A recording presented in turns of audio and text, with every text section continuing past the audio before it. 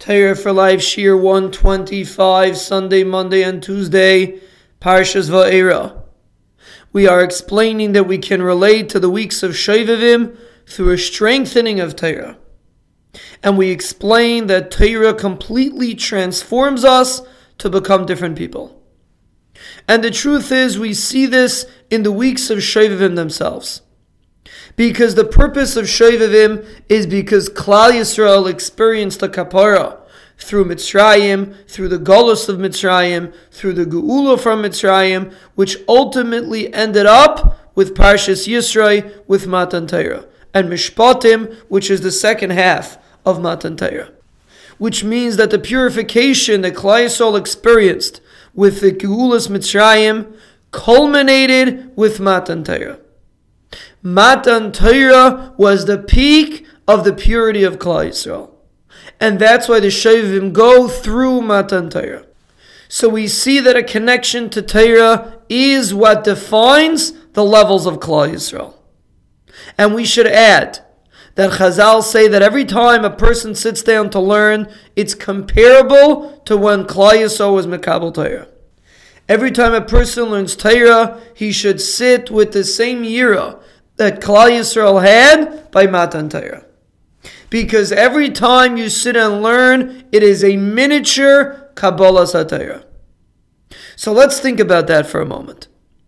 If Kabbalas HaTorah was the defining moment in Klal Yisrael, and Klal Yisrael before Kabbalas HaTorah and after Kabbalas HaTorah were completely different people, Kabbalas HaTorah created the concept of Klal Yisrael, made us into the Yidden that we are today. Before Matan Torah, we were not Yidden in a certain sense, and after Matan Torah, we became Klal Yisrael. So if Chazal tell us that every time a person sits down to learn, he has his own miniature Kabbalas HaTorah, and Chazal say that the Shekhinah comes every time you sit down and learn, so that means when a person sits down to learn, he has also a transformation similar to the transformation that took place by Kabbalas HaTorah.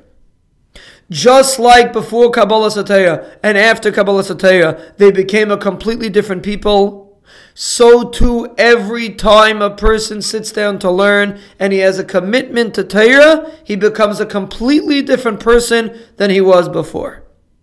Now the Yetzer Hara is going to make sure that you don't feel it. So therefore you don't feel that necessity to sit down and learn. But that is the fact.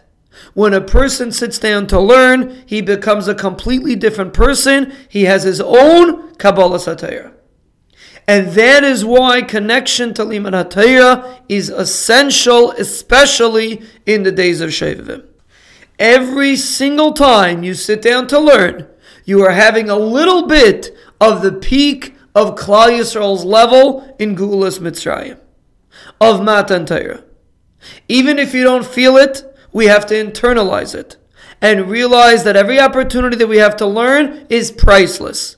It's transformational. It turns us into completely different people.